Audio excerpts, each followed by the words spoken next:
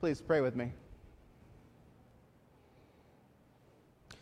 Lord, I do ask that as we go through this text today, that you would highlight for us the things around us in our lives that challenge our faith, that we would put to death in ourselves those things which are not of you, that we would seek you in truth and goodness, and that we would remain faithful unto the end. Amen. Please be seated.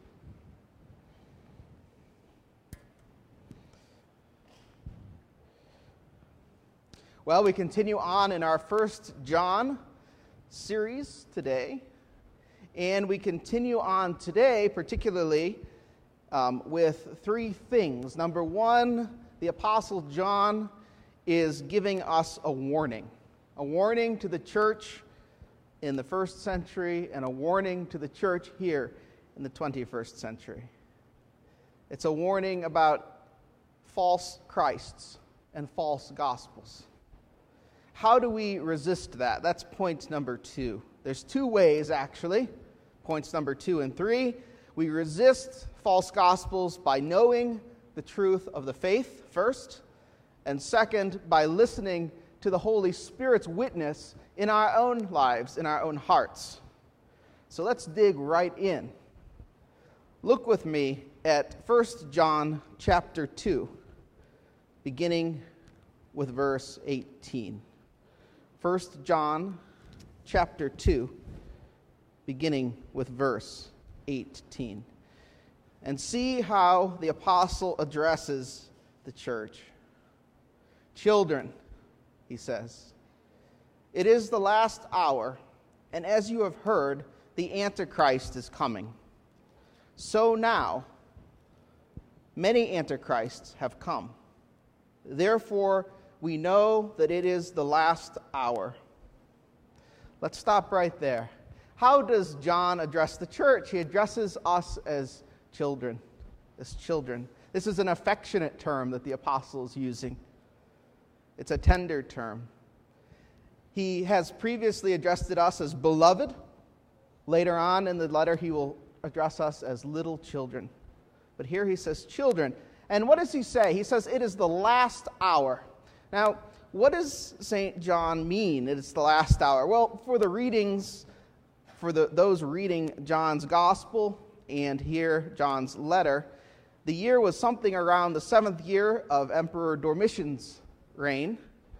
And if you're not up on your Roman history, that's about 90 AD. And here we are in AD 2020, and we're still in the last hour. We're still awaiting Jesus' triumphant return. And antichrists still abound. St. John begins this section of his letter with a warning to all Christians about these antichrists. But I think first it's important to define what does he mean by antichrist. If we look at the Greek, it's literally anti-Christos. Right? Christ being Christos. Christ meaning the anointed one or the Messiah. Right? We see that throughout the Gospels. Anti being the adversary, the one against. Right? We still use that terminology today when we use the prefix anti. It's against. So the Antichrist are all those who, St. John says later, are sons of the devil.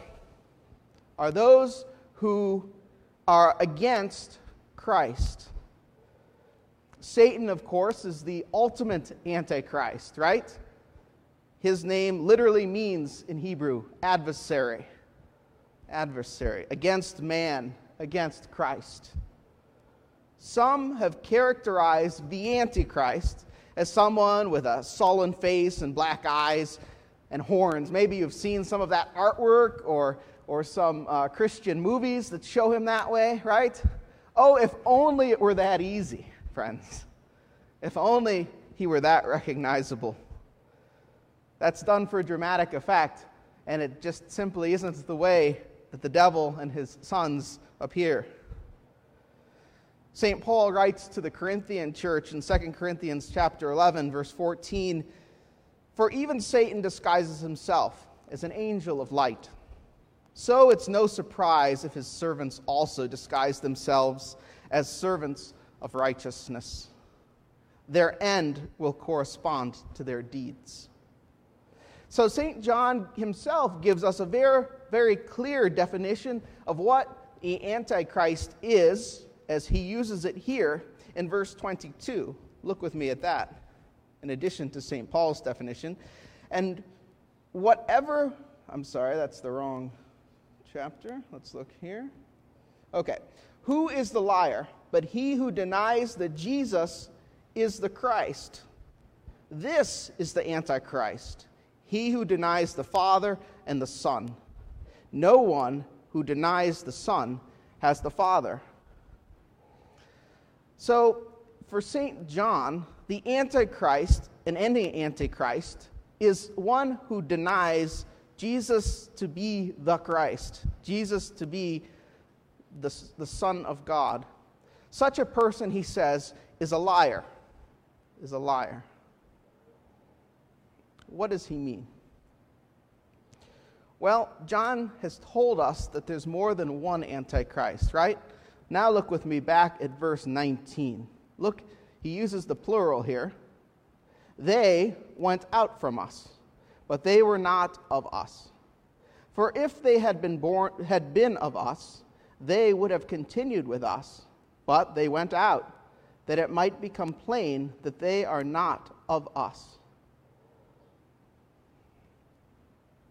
These people who he's talking about, again, who we're not sure quite who their identity is here in the first century, are those who were part of the church, who have gone out and started preaching another gospel. They're those who have not just left the church, but St. John says they've left her Lord. They've left the Trinity. The church later came up with another name for such people. Does anybody know, anyone who reads church history, know that name? Those who leave the church, who were part of the fold, but then depart? What? Apostate, exactly. David, 10 points for you. Apostates, right? Apostates leave the church. They were part of the church. It comes from the Greek word apostasia. There we go. And it means to defect or to revolt. And so those who revolt and defect are apostates. That's what St. John here calls antichrists. And there have been many apostates throughout the years. Those of you that have read church history know that, right? They start here in John's time. They stretch through the famous emperor Julian the Apostate. Maybe you've heard his name in Roman history. He was one that was a Christian and then denied Christ for other gods. Down to our modern day, right?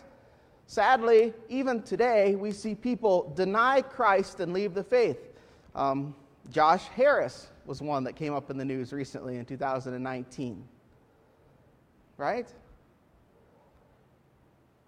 Such people don't just make a wreck of themselves and their own faith, they make a wreck of those around them. Christians are always having to be wary of apostates and to guard their own souls. St. Paul writes to young Bishop Timothy about the same thing in 1 Timothy chapter 1, verse 18 through 20, where he writes to the young bishop, Timothy, my son, I am giving you this commandment in keeping with the prophecies once made about you, so that recalling them you may fight the battle well, holding on to the faith in a good conscience, which some have rejected, and so have suffered shipwreck with regard to the faith. Among them are Hymenaeus and Alexander, whom I have handed over to Satan to be taught not to blaspheme. That's pretty powerful language that St. Paul uses in addition to St. John, right? But notice the verbs in that they might fight, that they might hold fast to the faith.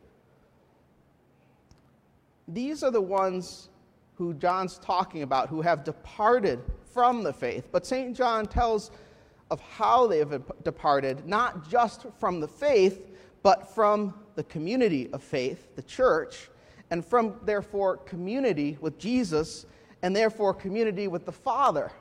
Do you see where John's going? He's saying that denial of Christ isn't just actually saying, I deny Jesus Christ.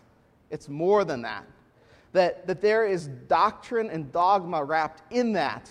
That there is moral conduct wrapped in that, which, of course, we heard last week, and he reiterates at the end of today's chapter, that to deny Jesus Christ is to be an apostate, and that it doesn't happen as easily as just saying, I reject Jesus Christ. It starts out in other ways, with false gospels and with false behavior. St. John here is warning these early Christians of both those things being coupled together, and they're to guard against it.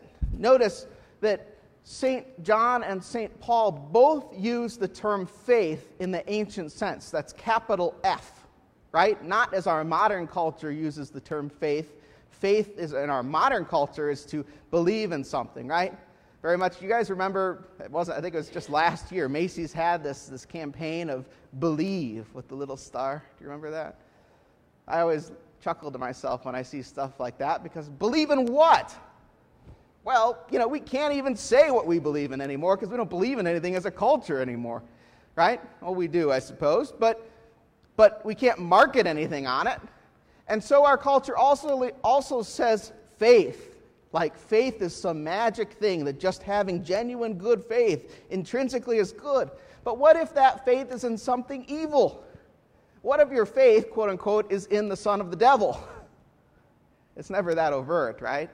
But you see what St. John is here saying, that faith, to adhere to the faith, is to adhere to the faith passed down to us from the apostles, in the scriptures, in the creeds. And so we come to his first defense for the Christian. The first defense against apostasy isn't rocket science, it's knowledge. Knowledge. You have to know what you believe. You have to know what you believe. Look what he says, verse 24. Let what you heard from the beginning abide in you. If what you heard from the beginning abides in you, then you will abide in the Son and in the Father. Verse 25, and this is the promise that he made to us, eternal life. So again, what's St. John doing here? He's saying to abide in, and that's that word that he uses back in his gospel, where Jesus says, I am the vine and you are the branches, right? Abide in me. Meno, be in me. Know me. To guard against false teaching, according to St. John and St. Paul, we must hold fast to what we heard from the beginning. The Christian is to continually return to the basics of the faith. Once again, we see St. John here returning to that theme of this letter, to the sacrifice of Christ upon the cross as an atonement for sin, and that is sufficient. There's no need for more. There's no need to add on to those things of the early church. There's no need to take away from them. They are sufficient, and we must hold to them. Article 20 and 21 in the 39 Articles of Religion, which is one of our confessional statements as an Anglican church, clearly says this when it says that Scripture holds all that's necessary for salvation. And the interpretation of Scripture is through the creeds, and the historic church is seen through the councils. Those articles also say that the church has erred, but it's always corrected by the Holy Spirit. Look at verse 20. But you have been anointed by the Holy One, and you all have knowledge, says St. John. I write to you, not because you do not know the truth, but because you know it, and because no lie is of the truth. So what is he saying? That truth has been given to them, that it's been bestowed upon them by the Holy Spirit. This first way of knowing God is a gift of the Holy Spirit. Did you know that? To have knowledge, to learn about what Scripture says, of course, being the Holy Spirit's inspired word of God to us, and to interpret it through the ancient wisdom of the church, is the Holy Spirit at work. It is the Holy Spirit at work. A lot of people miss that. For some reason, they divorce the Holy Spirit from that learning. I'm not sure why. Maybe because it's still hard work. You have to read. You have to look at these things. When we look at the vast course of church history, we see the same story again and again. Someone thinks they have a new and relevant version of the gospel. Someone thinks that they've come up with the magic solution that everyone's going to embrace. And it takes off with great popularity for maybe 50, 100, maybe even a few hundred years. But in time, it crashes along with the adherents to it, who make shipwrecks of their faith. There is no new revelation necessary for salvation, brothers and sisters. That is a postmodern lie. The idea that we need additional information from what Scripture has told us and what the church has handed down to us. St. John tells us here that we know everything. Now, he's not saying that his followers here know all things that are to be known, but what he is saying is that they know all things that are to be known about salvation, about the faith. He can say that in 90 A.D. There's no new revelation needed for the church. There's no new prophecy for revelation. That's something else that we hear a lot lately, that we need prophecy. No, the prophecy has been said. It's been done. It's been spoken. Jesus Christ, the Word among us, is the ultimate revealing of God. He has come, and He has died and risen and ascended. The challenge to the church is to preserve what we've been given. And boy, if we could only do that, to not add to it, to not take away and subtract to it, to keep on the historic faith, as the Apostle Jude says, to those things delivered by the saints.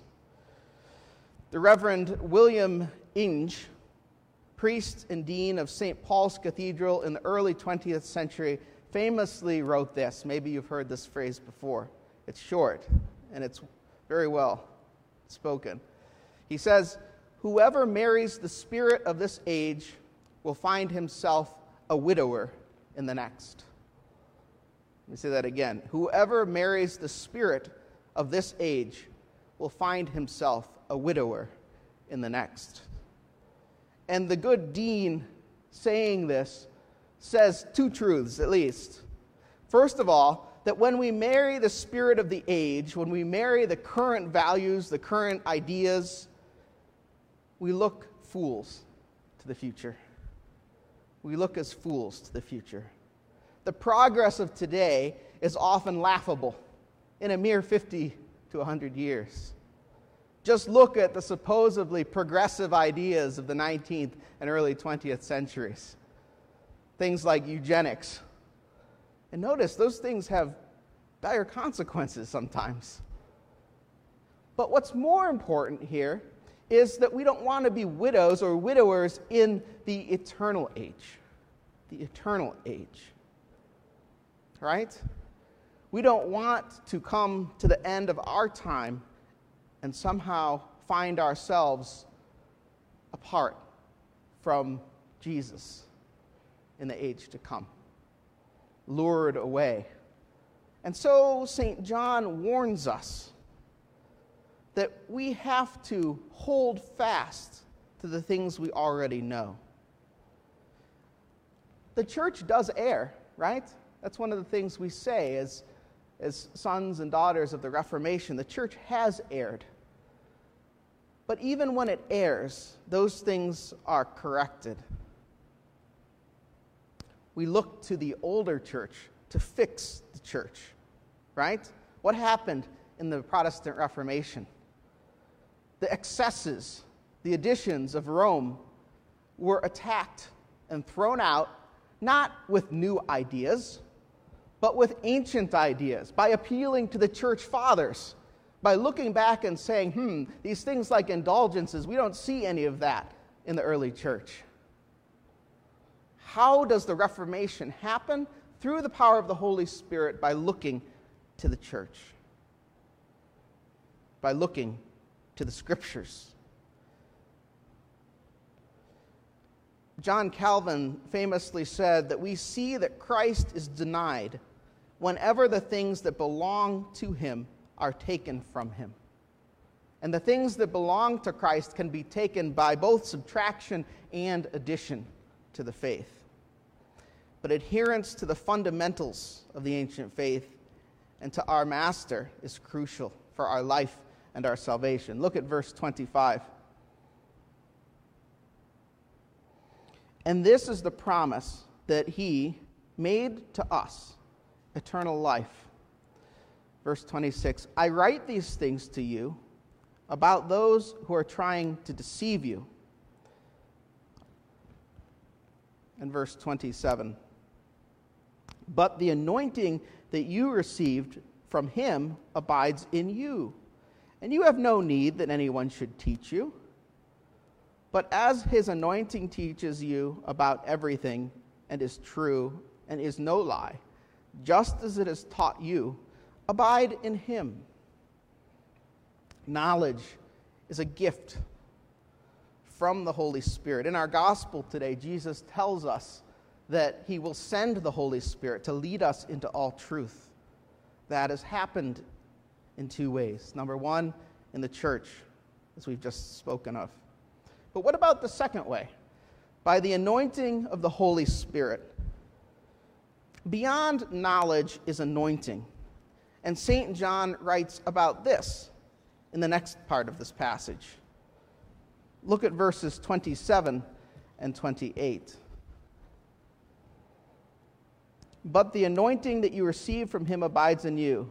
Okay, we just read that. Let's look at verse 28. And now, little children, abide in him, so that when he appears, we may have confidence and not shrink from him in shame at his coming. So the second way the Holy Spirit acts is the inner witness in us. Not a conscience, but something like that. The Holy Spirit, the third person of the Trinity, so much more than a conscience, has been given to you as a baptized member of the church. The Holy Spirit enters into us and continues to direct us in those daily things. And that, too, is a gift from God. I can't help but think that maybe St. John here is talking about John chapter 3. Do you remember John chapter 3? What's going on in his gospel? Bible quiz. John chapter 3. Who comes to meet Jesus in the middle of the night? Nicodemus. That's right. Nicodemus comes to Jesus and he talks to him about salvation. And Jesus says one thing to him. He says several things to him, but in John 3:3 he answered him, truly, truly, I say to you, unless one is born again, he cannot see the kingdom of God.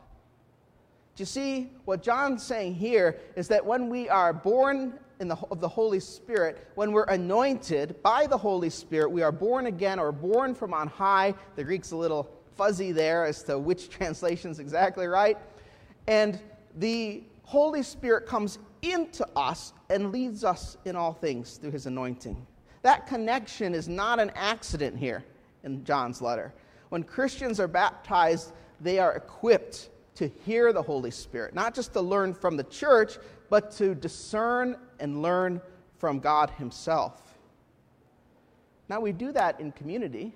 We do that in the context of the church. But we're given that gift nonetheless. Jesus promises in John 14:18, he will not leave us as orphans, but will send this helper to us. So in today's gospel, we hear Jesus tell the apostles that the Holy Spirit will lead them into all truth. And what St. John is here telling them is that they do not just rely on the Holy Spirit through their knowledge or from what they've learned from the apostles, but also they have this inner testimony of the Holy Spirit. Look at 1 John chapter 3, 1 through 3. See what kind of love the Father has given to us, that we should be called children of God, and so we are. The reason why the world does not know us is that it did not know him. Beloved, we are God's children now, and what we will be has not yet appeared. But we know that when he appears, we shall be like him, because we shall see him as he is. And everyone who thus hopes in him purifies himself as he is pure. Do you see, the Holy Spirit's been given to us to re-enliven our hearts and souls, to quicken us is the old term, to make us alive, spiritually speaking. In his work on the Holy Spirit, St. Ambrose, the teacher of St. Augustine, writes this: the Holy Spirit gives life, not in a different way from the Father and the Son, nor by a different working. And what wonder it is that the Spirit works life. Who quickens as does the Father, and as does the Son? And who can deny that quickening is the work of eternal majesty? What's he saying? That in our Christian walk, we have this testimony in us, in the Holy Spirit, the third person of the Trinity, working on our hearts, working on our souls, bringing us alive, making us aware of sins, convicting us sometimes, encouraging us sometimes, restraining us sometimes, and working to change our desires so that our desires would be like the desires of God, making us into the image of Christ. Now, how do we know that is the Holy Spirit talking to us? Well, that's another sermon altogether. But suffice it to say, we know that it's the Holy Spirit when it doesn't contradict Scripture and when it doesn't contradict the historic testimony of the church. The Holy Spirit will never contradict himself. He can't. He's the author of all truth. Look at 3:8. Whoever makes a practice of sinning is of the devil, for the devil has been sinning from the beginning. The reason the Son of God appeared was to destroy the works of the devil. No one born of God makes a practice of sinning, for God's seed abides in him, and he cannot keep on sinning because he has been born of God. By this it is evident who are the children of God and who are the children of the devil. Who does not practice righteousness is not of God, nor is the one who does not love his brother. Do you see, he's echoing St. Paul speaking to Timothy, that we will know by the deeds. We will know by the deeds. So like those readers of this epistle, those first readers in Turkey, you and I, as Christians, have the promises of Christ. He has sent his Holy Spirit to us, but we must listen to him. The Holy Spirit has led us into all truth in the inspired Word of God that we call the Holy Scriptures. The Holy Spirit has worked through the church for centuries in creeds and traditions, and he works on you and I now. He has anointed us. You have him daily directing you if you listen to him and bringing to life your mind and your heart. But this warning remains. There are many false gospels and partial gospels put forth. Resist them, combat them, discern them. Let us always cling to the faith that was delivered to us first by the saints. And the challenge for us going forward is to discern. to learn from the Holy Spirit in His church, to listen to the Holy Spirit daily in our lives, and to be children of God with the gift promised to us of eternal life, both here and in the age to come. Amen.